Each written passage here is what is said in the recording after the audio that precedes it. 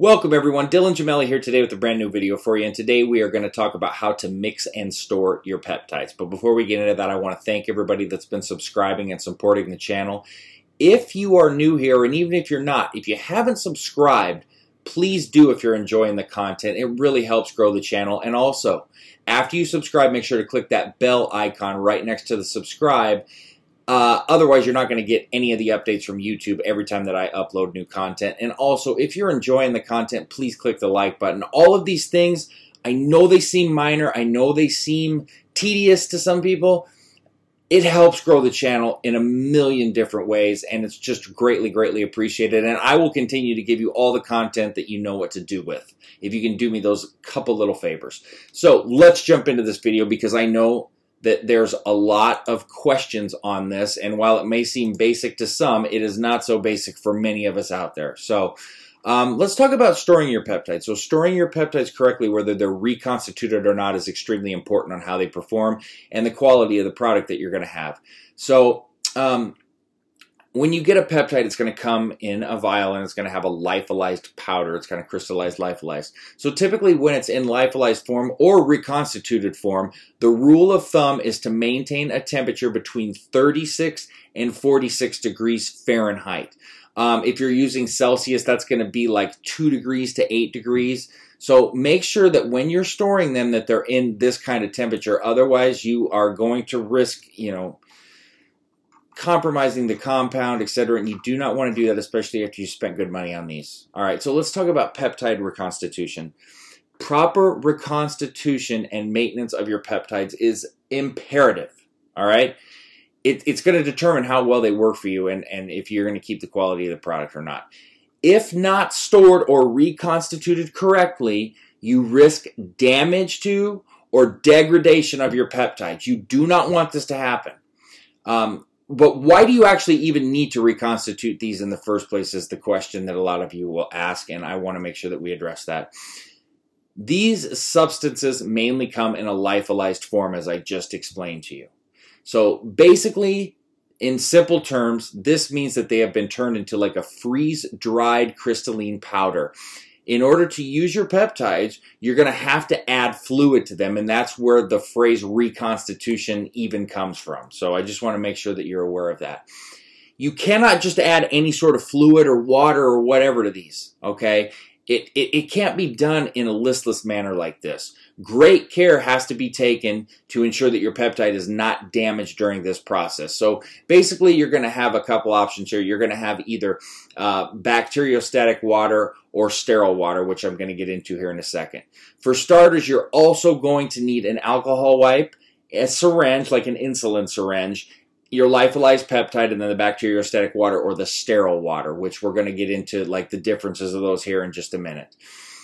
You're going to want to wipe down the top of your vials, all right? You always want to be safe and careful and clean, all right? It's just a safety precaution. Take your alcohol wipe and do it. Look, people tend to skip over these things and think it's stupid, and hey, you might never run into a problem, but then if you run into that one problem that one time, you're going to wish that you had taken that extra couple seconds to do the little tedious things. You're going to want to use your syringe, and you're going to either want to pull out either your backwater or your sterile water. I'm just going to say backwater instead of bacteriostatic, just so you understand where I'm coming from the vial. Keep in mind, you do not want to touch the needle, as this is part of the syringe that's already been sterilized. So don't touch the needle with your hands unless you're wearing rubber gloves, and even then I don't prefer it. Therefore, touching it would then cause contamination, and we certainly do not want to have any of that going on, especially right now during these times, all right? Let's just say that you're pulling out 1 milliliter, all right? Keep in mind, different doses are going to need different amounts of liquid when reconstituting. And if you're having any trouble with the math on these things, just simply go to Google, type in peptide calculator, and you can convert like this, type it in numbers, etc. It's very simple and easy. So don't rack your brain over this or make it any harder than it needs to be. All right. Now, from here, you're going to want to inject your syringe directly into the lyophilized peptide vial. Do not just shoot the water into the vial. It's going to damage the peptide and render it useless. So don't just pull the water out and then shoot it straight into the syringe. That's not how you want to do this. Instead of spraying it here, the goal here is to let the liquid drip into the vial slowly. Doing so will begin the process of reconstitution without actually destroying your product.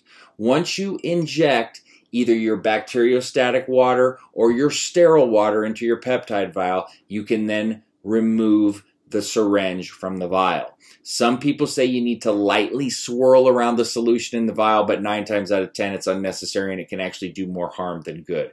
You're just going to want to let it dissolve onto its own. Now, let's talk about the bacteriostatic water versus the sterile water, because there is a difference there, and it's important that you know the difference between the two and that you have a good idea on what the differences are. Basically, it's up to you on which one that you go with. I'm just going to tell you personal preference. I have always chosen to go with bacteriostatic water. I'm going to just explain to you the differences on the two. I'm the type of guy that if I stick with one and it works well, I just kind of stick with that no matter what. It's like the don't fix what's not broke scenario, although sometimes you can improve upon things. So the difference here first is that bacteriostatic water can be used several times, where if you're using sterile water, it's like one and done. You've got a 28-hour span with the bacteriostatic water, and that makes bacteriostatic water more popular among scientists as well because of the multiple usage that you can get out of it.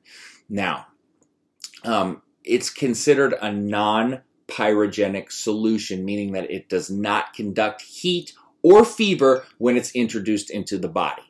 It contains about 0.9% benzyl alcohol. Now, this variation of alcohol is what you call aromatic. All right. In terms of chemistry, they are a compound that contains a hydroxyl group that is indirectly bonded to an aromatic compound. So this gives it a pretty pleasant smell. All of this basically comes down to is that the liquid is made in a way where bacteria simply cannot grow. All right. And that's what makes it more user-friendly, since it can be used multiple times.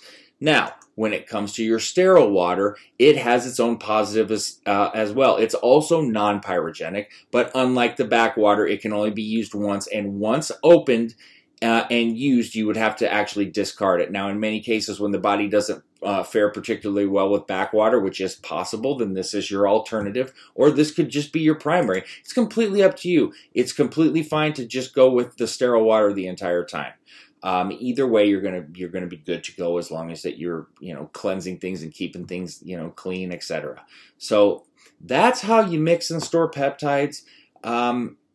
I hate to say the term, it's not rocket science, but a lot of this stuff isn't rocket science. You just got to learn it once. But you do have to take precautions. You need to follow the way that I said it. It's all a delicate process, and peptides, can be fragile. So just do your due diligence. Pay attention to what you're doing. Don't get lackadaisical in things that you're doing, and you'll be just fine.